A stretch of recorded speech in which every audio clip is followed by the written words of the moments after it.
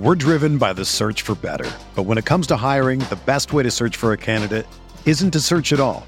Don't search, match with Indeed. Indeed is your matching and hiring platform with over 350 million global monthly visitors, according to Indeed data, and a matching engine that helps you find quality candidates fast. Ditch the busy work. Use Indeed for scheduling, screening, and messaging so you can connect with candidates faster. Leveraging over 140 million qualifications and preferences every day, Indeed's matching engine is constantly learning from your preferences, so the more you use Indeed, the better it gets. Join more than 3.5 million businesses worldwide that use Indeed to hire great talent fast. And listeners of this show will get a $75 sponsored job credit to get your jobs more visibility at Indeed.com/Blue Wire.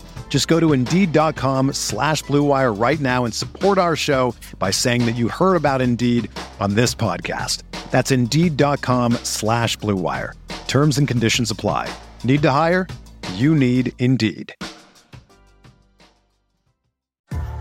What's up, y'all? It's Drewski, and I've teamed up with Mountain Dew to produce a hilarious new basketball podcast called The Dew Zone with Drewski. Learn the backstories of your favorite ballers and celebrities like Jamal Murray. Did you have like a favorite team? Was it the Raptors at the time or no?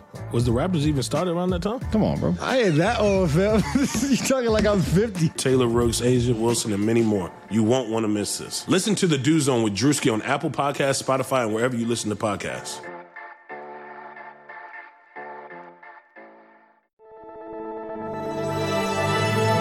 Blue Wire.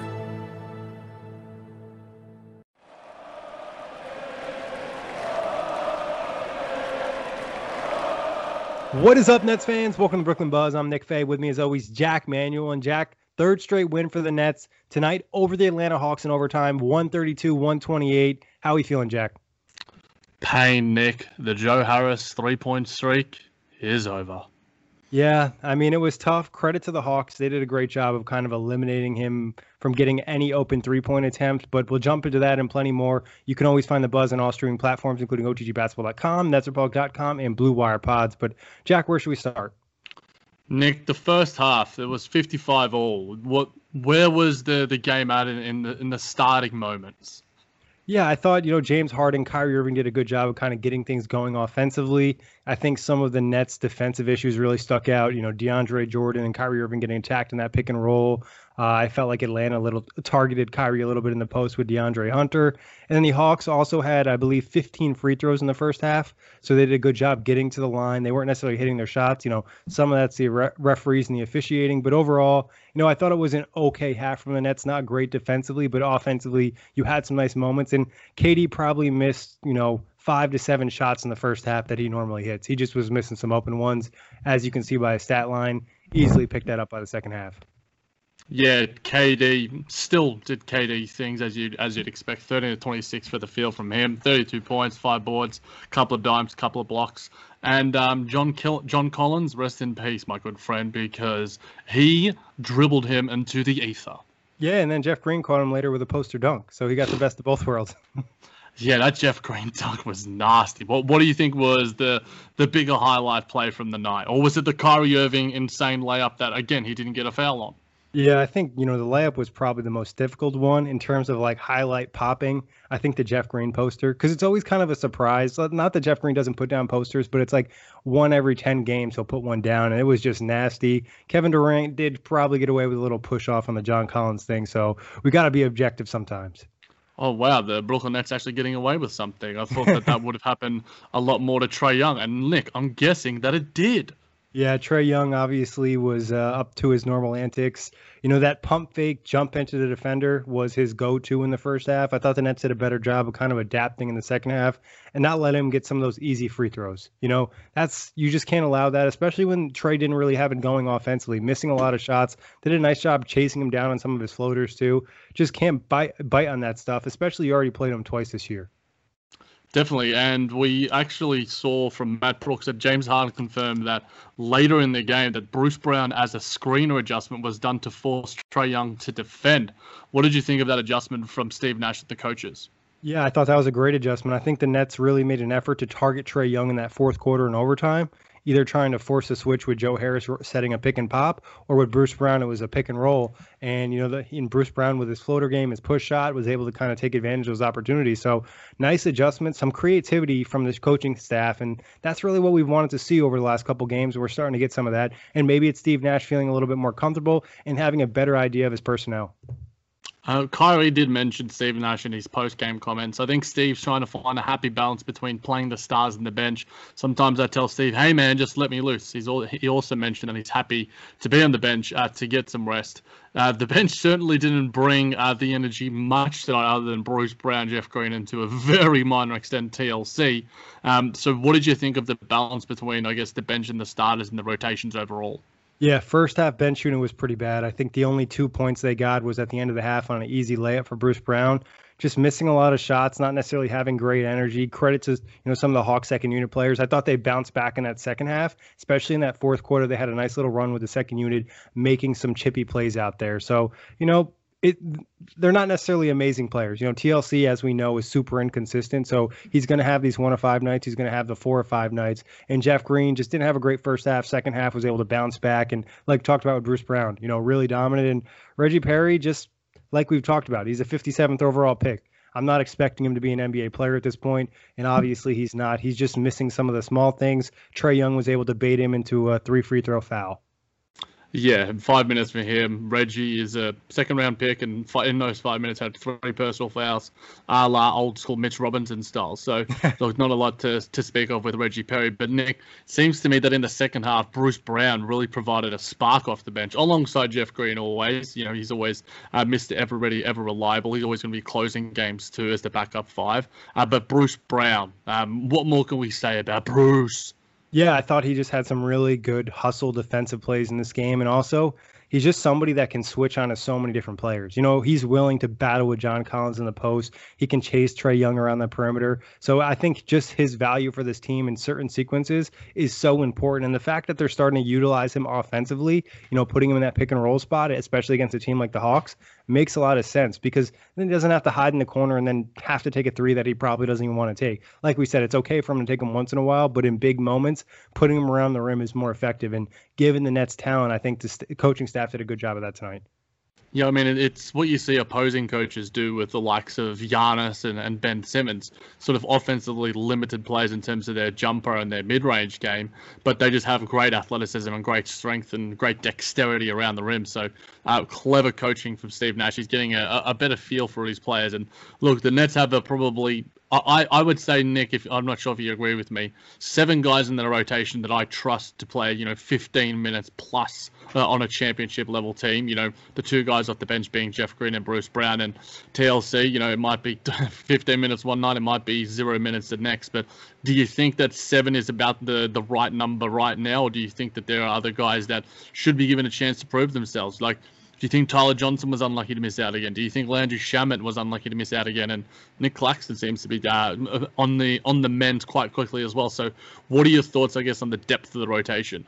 Yeah, hopefully Claxton is back, because that'll be a valuable piece for not only like center minutes. There's a possibility he can play some power forward, or just give you some really switchy lineups with him, Jeff Green, and Kevin Durant. But, I think at times you look for Tyler Johnson, you look for Landry Shamet. But like we kind of talked about in the last show, I think TLC just gets the nod because he's a little bit bigger.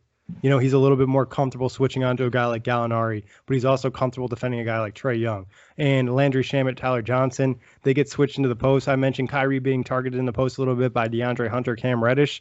I think the same thing would probably happen to Landry Shamet and Tyler Johnson. Just both undersized. And I think the Nets just have so much talent at the guard position, it's just hard to find those guys minutes. And I'm not saying that they shouldn't get minutes at any chance or any opportunity, but just given who the Nets have, I mean, they have Kyrie Irving, James Harden, Joe Harris, and then we already are trying to fight for Bruce Brown to get more minutes. It's going to be tough. And just based off of the way Steve Nash has managed the rotations, it feels like the stars are going to play 35 minutes every night, no matter what. And, James Harden might be playing 38, 40 minutes every night.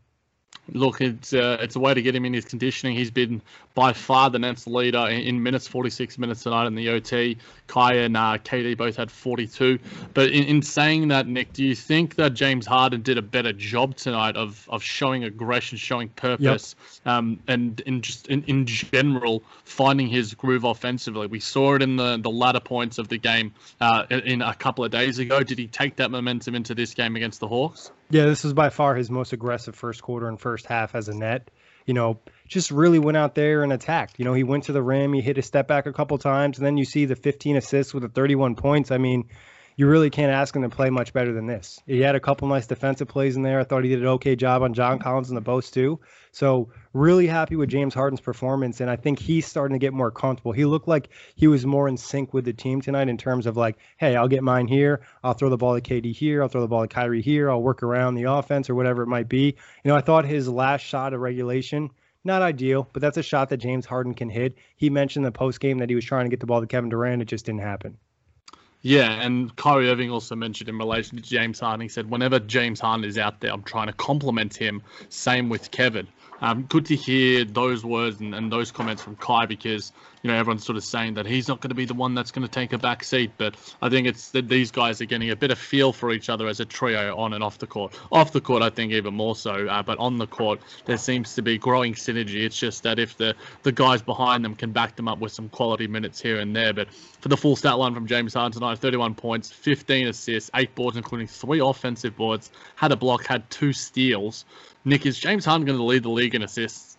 Yeah, I mean, there's a really good chance he will, especially when he's passing the ball to Kevin Durant.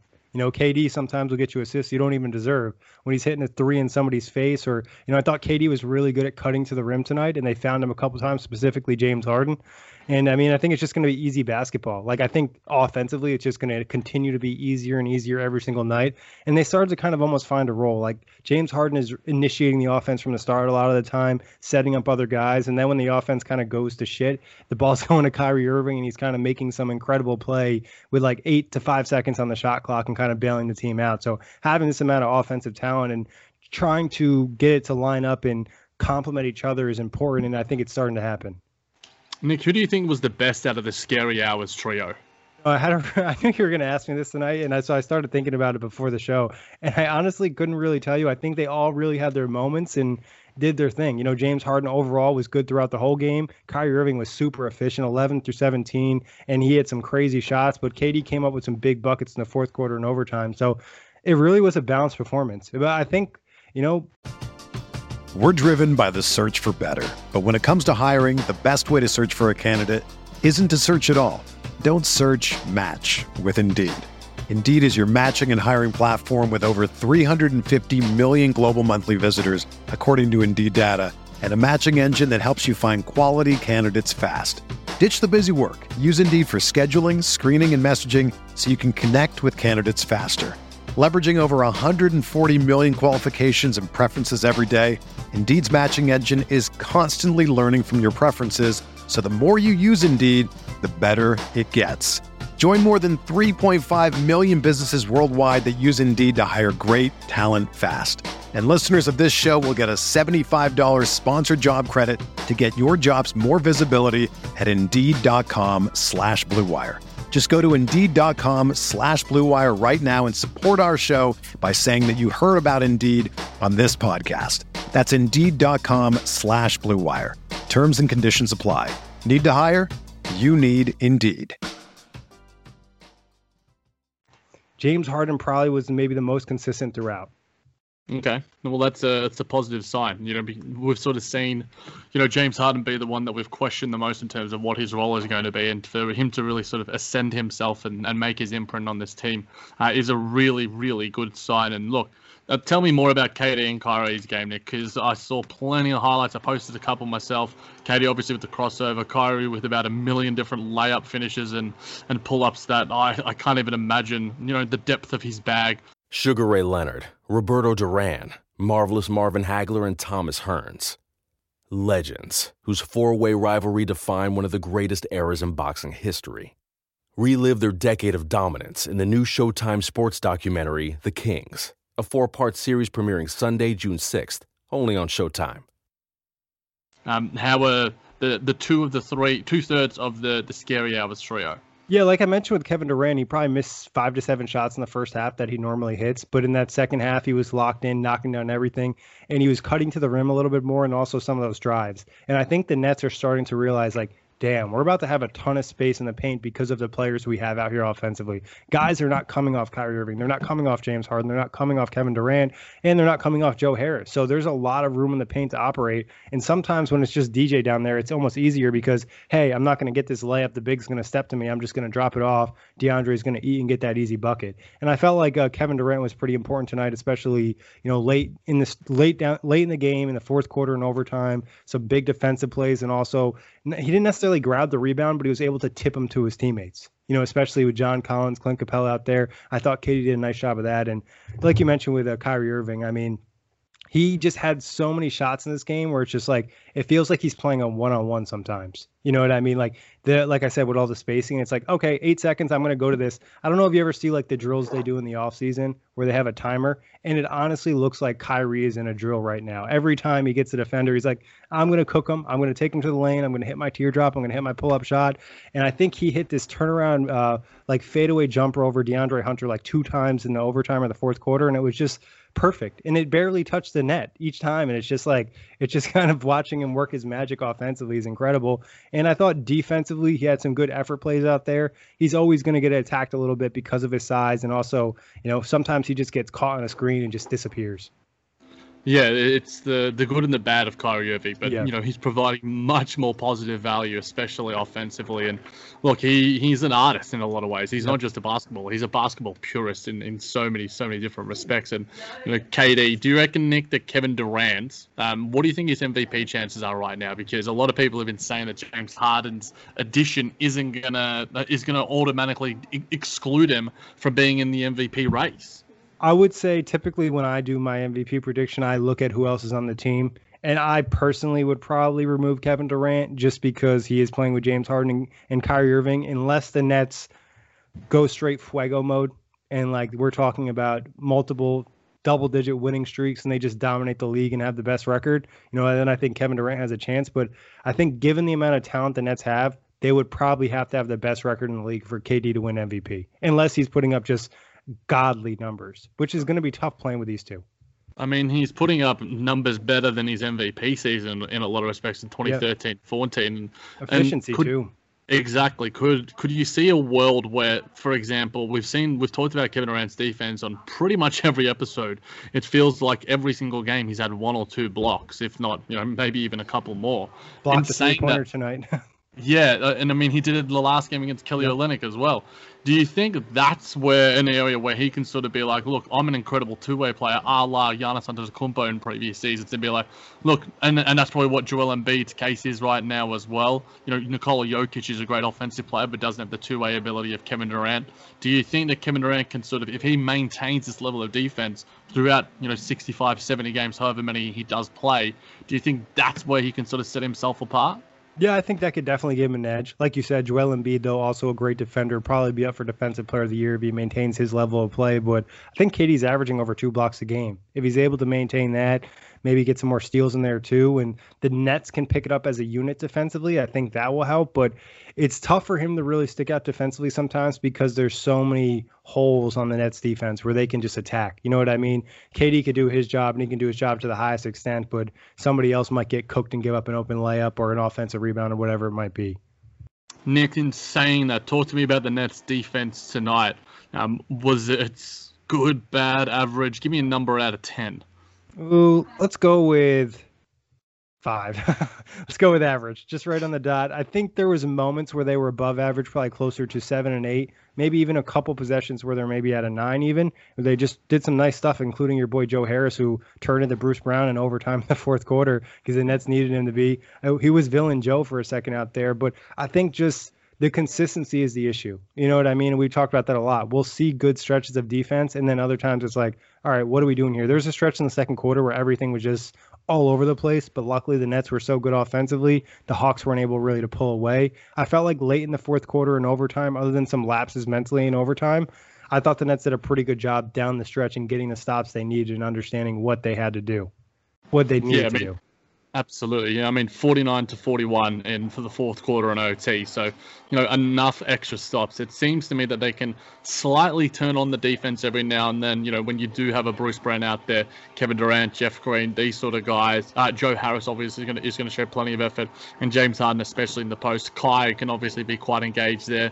And if he's not in, pick and roll defense, he's obviously a little bit better in that respect too. So, I mean, it's a give and a take, and it's going to be a process, as I said, probably every single podcast. But the Atlanta Hawks, why do the Nets have such trouble defending them, Nick? They obviously have. I think I saw this with Steve Nash talking, I'm not sure if it was post or pre-game, talking about the fact that they've just got really good rollers to the basket, they've got really good perimeter shooters, and they can space the floor well. What is it about the Hawks that just gives the Nets just a heap of issues? Yeah, I think, some of their guys just come to play against the Nets. I think, seeing Kevin Durant, seeing Kyrie Irving, hey, we're just going to step it up. DeAndre Hunter, Cam Reddish specifically. But, I think it's also the Hawks just being a really good offensive team. Like, they have a lot of guys that can handle the ball. They're comfortable scoring. Trae Young's one of the best offensive players in the league, including drawing fouls. Clint Capella didn't necessarily have a big game, but he's a big body rolling to the rim. And John Collins is a mismatch for a lot of players. And I think, it is the Nets just struggle defending bigs in general. So that puts a lot of pressure with John Collins. Clint Capella really didn't do his thing. And then DeAndre Hunter and Cam Reddish, where the Nets could typically hide a Kyrie Irving or something like that, they were able to attack him a little bit because they have so many offensive weapons.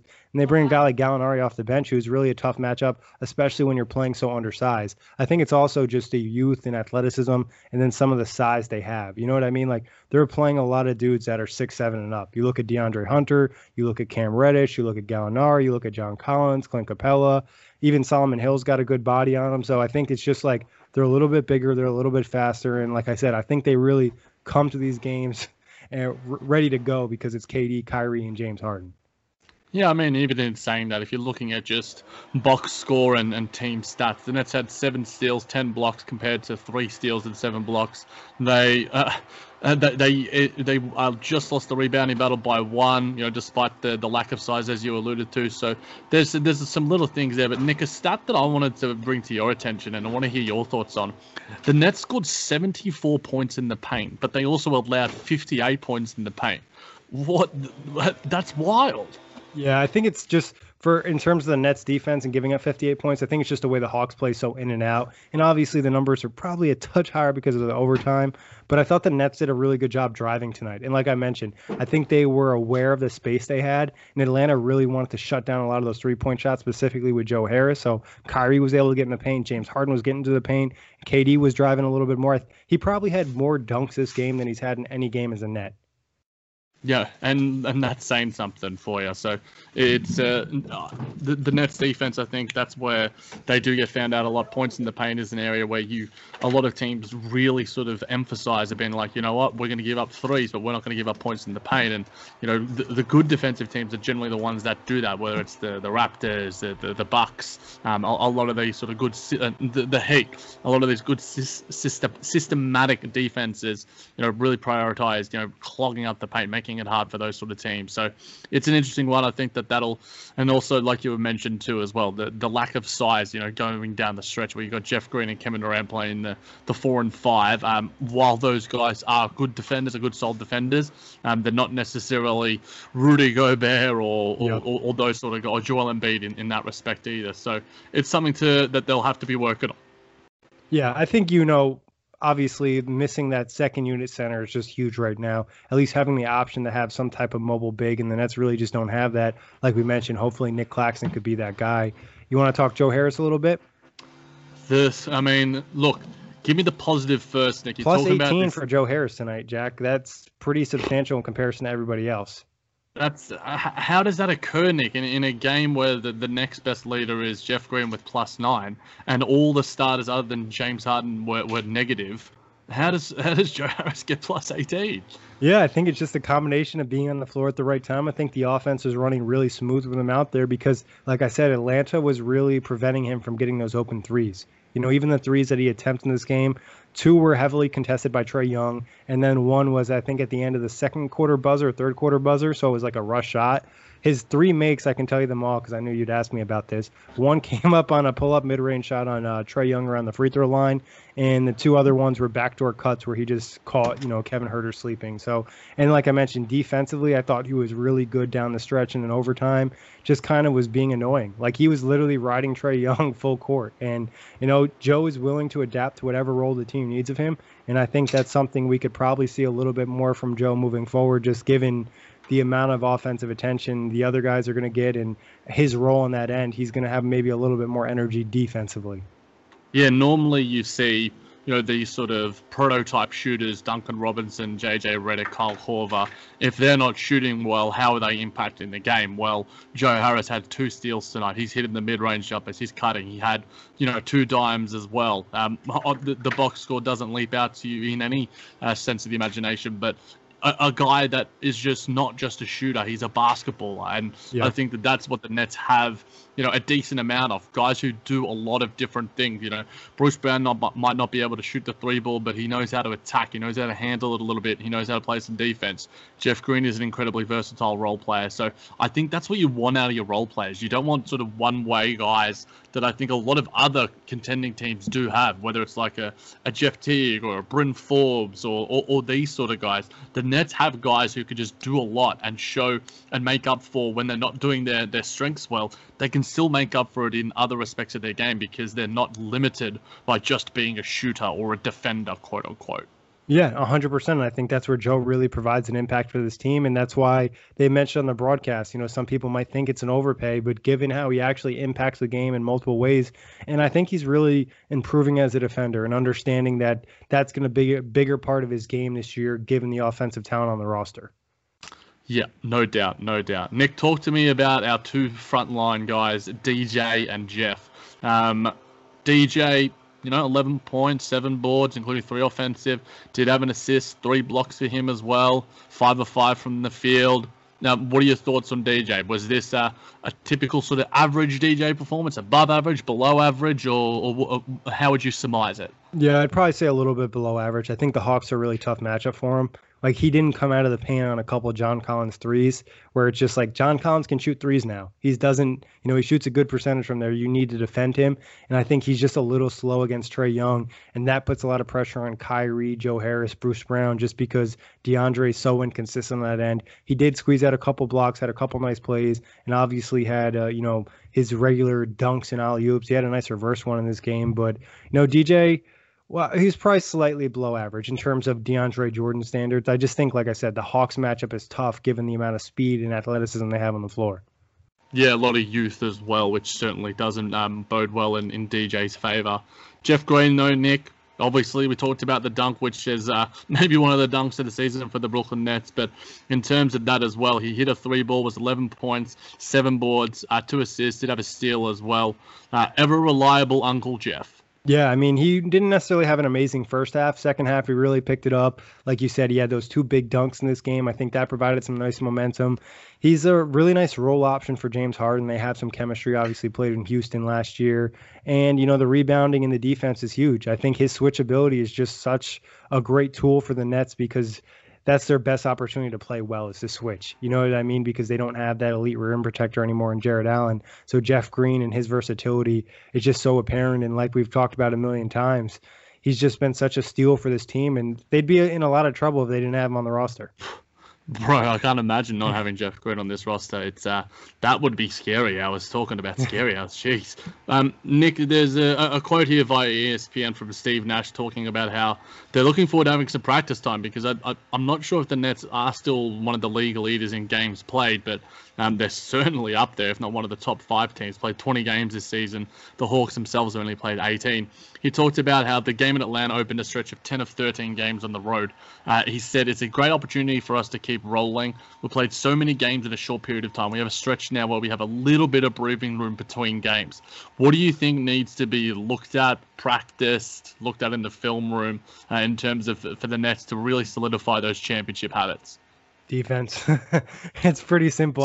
Surprise. Offensively, like, yeah, there's room for improvement, but you don't really have to worry that much because you just have godly talent on that end. And Kevin Durant, James Harden, and Kyrie Irving they combined, Jack, for 89 points tonight or something like that. Some ridiculous number. So, yeah, the offense will come and go. Like, it's not a big deal. Defense, you really need to get those habits. You need to set standards and what to do in different situations and where guys can expect other guys to be so they can get help, not get help.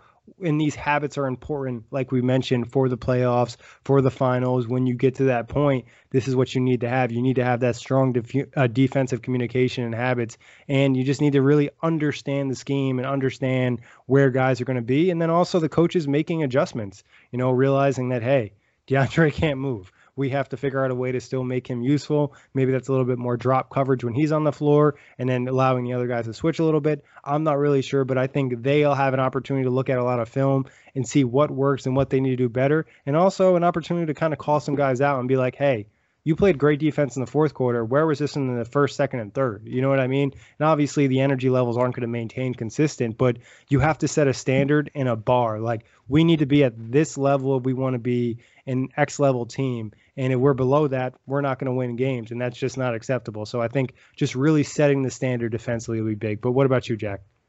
Yeah, obviously defense. I think as well, getting confidence in the role guys and just getting confidence and I think camaraderie as well. I think road trips are, I'm reading the Phil Jackson 11 Rings book right now, and he's talked about how the championship habits a lot of the time are being built on the road for those guys. And a lot of other teams have mentioned how, the bonding a lot of the time happens on the road. You really find out about each other on the team, on the planes and stuff, and hopefully everyone stays healthy, knocking on wood. But in saying that, I think this is a good opportunity for the team, and I think that they're looking at it as an opportunity as well. And in relation to the defense, Nick, do you think that is one thing and one area where film sessions really could have a benefit on this team? Yeah, I think so, especially watching it as a unit and understanding like what that guy was thinking in that situation, what he was reading and what he was reacting to, especially if it's one of the younger guys and maybe they just don't know. And this is a benefit of having Kevin Durant in the room to kind of explain it, or Steve Nash, and just, hey, this is what you need to do here against X and Y, or against this specific player and his skill set. This is what we're trying to do. Or, what's the ideology of this scheme? Like, where are we trying to force shots? What are we trying to do? And I think a better understanding of that will be important. And then obviously, I think, just like to touch on, I guess it's still, technically part of defense, the rebounding, getting maybe some more bodies on people, boxing guys out, even if you're undersized, just making sure you're doing what you can there, because too many times it's like two guys looking at the boards and there's like three players from the opposing team. I think obviously we want to get in transition, but sometimes you can't do that. No, that's it. And I've always been a big proponent for, a lot of the time you need to look at film to sort of see your own weaknesses and see them exposed and hold each other accountable. And I think that's an area where the Nets can hopefully improve and sort of see what tendencies they need to improve, whether it's communication, whether it's just knowledge, whether it's just instincts, all those sort of different things. So we will certainly wait and see in that regard. Nick, I wanted to ask you about Steve Nash. What are you thinking about, I guess, his improvement and comfortability as in the Nets head coach? He's sort of saying to media beforehand how he's like, it's always something new and it's always a growing process. What are your thoughts on Steve Nash, this game and overall? Yeah, I mean, when we took the job, we always thought it was going to be kind of learning on the run. The job got a little bit harder with James Harden and easier at the same time. Like, now you just get thrown this big piece that you have to kind of incorporate with limited practice time. So I think, he's improving. He's moving forward to the coach that we hope he can be. I think you saw some of the creativity tonight with Bruce Brown as a roller. We're seeing some changes in the rotation. We saw Kyrie Irving play with the second unit in the first half of this game, kind of allowed him to do his thing and unleash himself. So, I think he's just getting more comfortable each game and getting a better understanding of what he needs to do as a coach. I think one thing a lot of fans would hope for is maybe seeing him argue with the refs a little bit more. There was specifically one play in this game where Kyrie got called for a loose ball foul, where he maybe touched DeAndre Hunter on the hip, or no, maybe it was Cam Reddish. And the ball that was thrown, Jack, was literally thrown to the coaches. Like that's how off the pass was. It was like into the second row of the coaches. It wasn't even the first row, and they still called a foul. I think that's a situation where Kyrie got a tech. You'd rather see Steve Nash get the tech in that situation instead of Kyrie Irving letting, he did argue with the ref, but I think he needs to kind of raise his voice a little bit more sometimes. And obviously every person's a little bit different. I'm not trying to tell him how to coach, but I think occasionally letting the refs know that they're screwing up is important as an NBA coach, because we've seen it with Greg Popovich where it literally can change the game.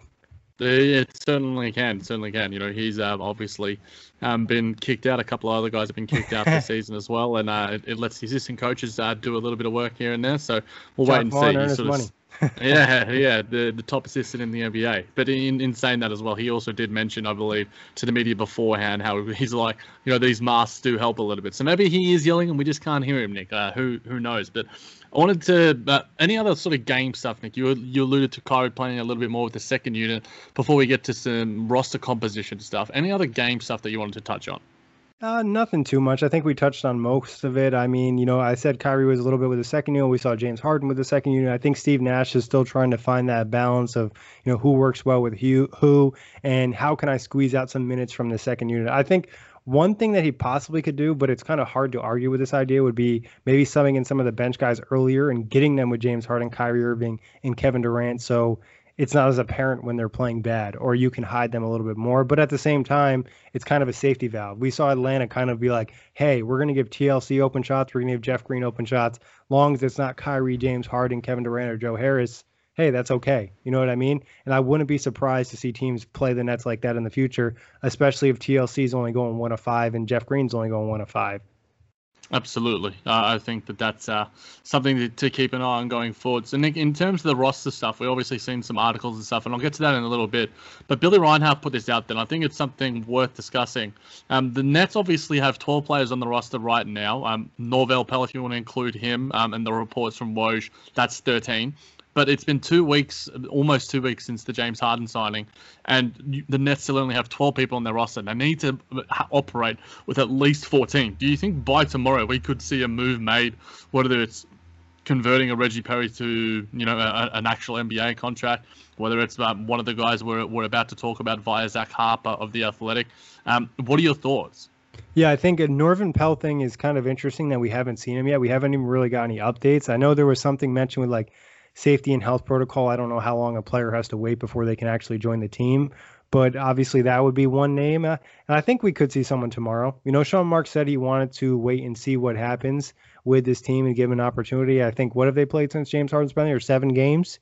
So something I think, like that. Yeah, that's a good sample size. And so I kind of expect someone to be signed tomorrow. And I'm not trying to be mean. I just don't hope. I hope it's not Reggie Perry or Chris Chiozza. I hope it's another NBA veteran, even if it's someone who's not amazing. I just don't think those guys are ready to contribute on a championship team. Yeah, no, I agree with that. We need championship players. That's the goal at the end of the day. But Nick, you alluded me to this article. You brought me to it, and this is also via Zach Harper of The Athletic. He mentions obviously the Andre Drummond rumors, and a couple of league sources mentioned after the Harden trade to Brooklyn that it's only a matter of time before he finds his way to Brooklyn in a buyout and joins up to give them help with the interior. Obviously, Andre Drummond also likes rapping with Kevin Durant. He thinks he's a good pickup player. Check out my time. The best pickup player, Jack. Best pickup player, sorry. I don't know if he said best rapper, but he certainly said that he likes his skills on the mic. But in saying that, Nick, obviously, do you think that this is almost set in stone? The rumors certainly seem to be heating up. Yeah, I think it would have to be Andre Drummond kind of forcing his way out and telling Cleveland, hey, I want to join Brooklyn. I don't want to be here anymore. But it's going to be tough because Cleveland's been pretty good. They're in the playoff position right now. So if they maintain that level of play, it's tough to say. I mean, I've heard the argument of, hey, they'll buy him out because they want to get more monies to Jared Allen and see what type of contract he deserves this offseason. And obviously playing behind Andre Drummond, you're not going to be able to do that. So it'll be interesting. And obviously the Nets still have their taxpayer MLE, so they can offer him $5.7 million. And that $5.7 million could be money he'd be willing to give back in a buyout. So he's due $28 million. So he could, 22 something. 23. Yeah. So that's where you can kind of get a little interesting. Maybe save the Cavs even a little bit more money and drop a couple down because it's a championship opportunity. I mean, I don't want to say it's set in stone because there's still a lot of things that have to happen. Like the Cavs still have to buy him out. Andre Drummond could demand a buyout. They don't have to give it to him. They can make him sit on the bench or not report to the team if they don't want to. They don't need to do it. It would be more so a favor of them to buy him out and give themselves an opportunity to look at Jared Allen more. I mean, I think if he is bought out, I almost feel like it's a lock he's signing with the Nets, just given the relationship with Kevin Durant. We saw him post on Kyrie's Instagram. And I think Andre Drummond also wants to prove that he's not a losing player. Yeah, and I think that the opportunity in Brooklyn for him would be to utilize his incredible rebounding skills. I think he's improving as a defender. He's still got great athleticism, and I think he would really fit well into the offense in terms of being able to run the floor and play some pretty damn insane pick and roll with James Harden. I think that would be pretty damn incredible. So, look, Andre Drummond would be almost. I put out the names being put out there: Ed Davis, Nerlens Noel, Cody Zeller. All these sort of guys. And also those were potential buyout candidates, and these are the names that Zach Harper did allude to. Zeller, Robin Lopez, Bismack Biyombo, JaVale McGee, Mike Muscala, Ed Davis, Otto Porter, who he said is unlikely, though I think that Sean Marks would love that if that were to happen. He'd be perfect for the bench. I mean... Dude, it's not happening, but I would take one of three guys that are on the Chicago Bulls right now: Thad Young, Garrett Temple, who was also rumored, as well as Otto Porter as well, and then also Trevor Ariza and Wayne Ellington, D Rose were also in that list. Obviously, we talked about JaVale McGee quite a bit, Nick, not on previous podcasts, but are there any other names there? I think all of those guys, a lot of them, basically everyone, but D Rose and maybe Mike Muscala, could add something to the Nets.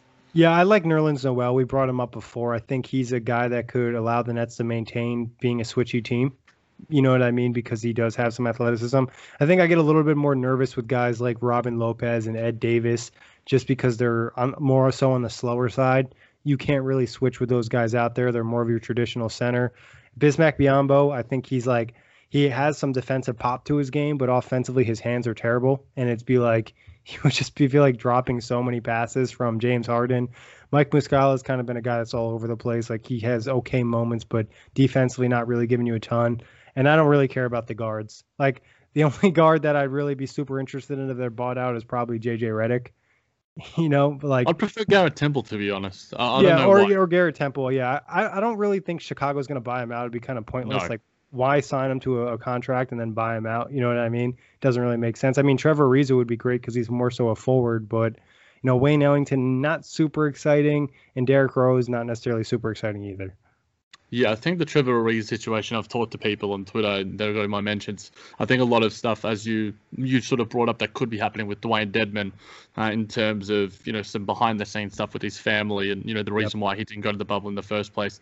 Maybe that stuff is pertaining right now. So, look, there's still a couple of months until buyouts are confirmed, and that window is closed. So, I'm sure that the Nets will be at the top of the list for many teams alongside the Clippers, the Bucks, and the Lakers. And, look, I'm jumping on the Thad Young bandwagon, Nick. I need it to happen. Bring that dude back to Brooklyn, put him back in the black and white. He would be maybe the perfect fit for the Brooklyn Nets because I think you can rely on him. I think he can give you a little bit of offense. And in terms of what I alluded to earlier, in terms of just being able to play basketball and just do a couple of different things. He's got a nice little hook shot, nice little floater sort of game. He can hit the three every now and then. And I think he's a really good defender and allows you to even probably an upgraded version over Jeff Green in many respects in terms of that switching defense.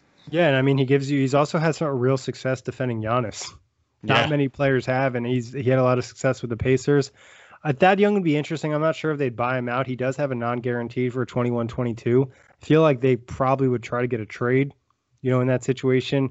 I haven't been a big fan of trading an injured Spencer Dinwiddie. That would be a contract you could look at. Maybe you convince Kevin Durant to trade DeAndre Jordan. I'm not really sure if that could happen, but Thad Young would be a great fit. I wouldn't also rule out a PJ Tucker buyout.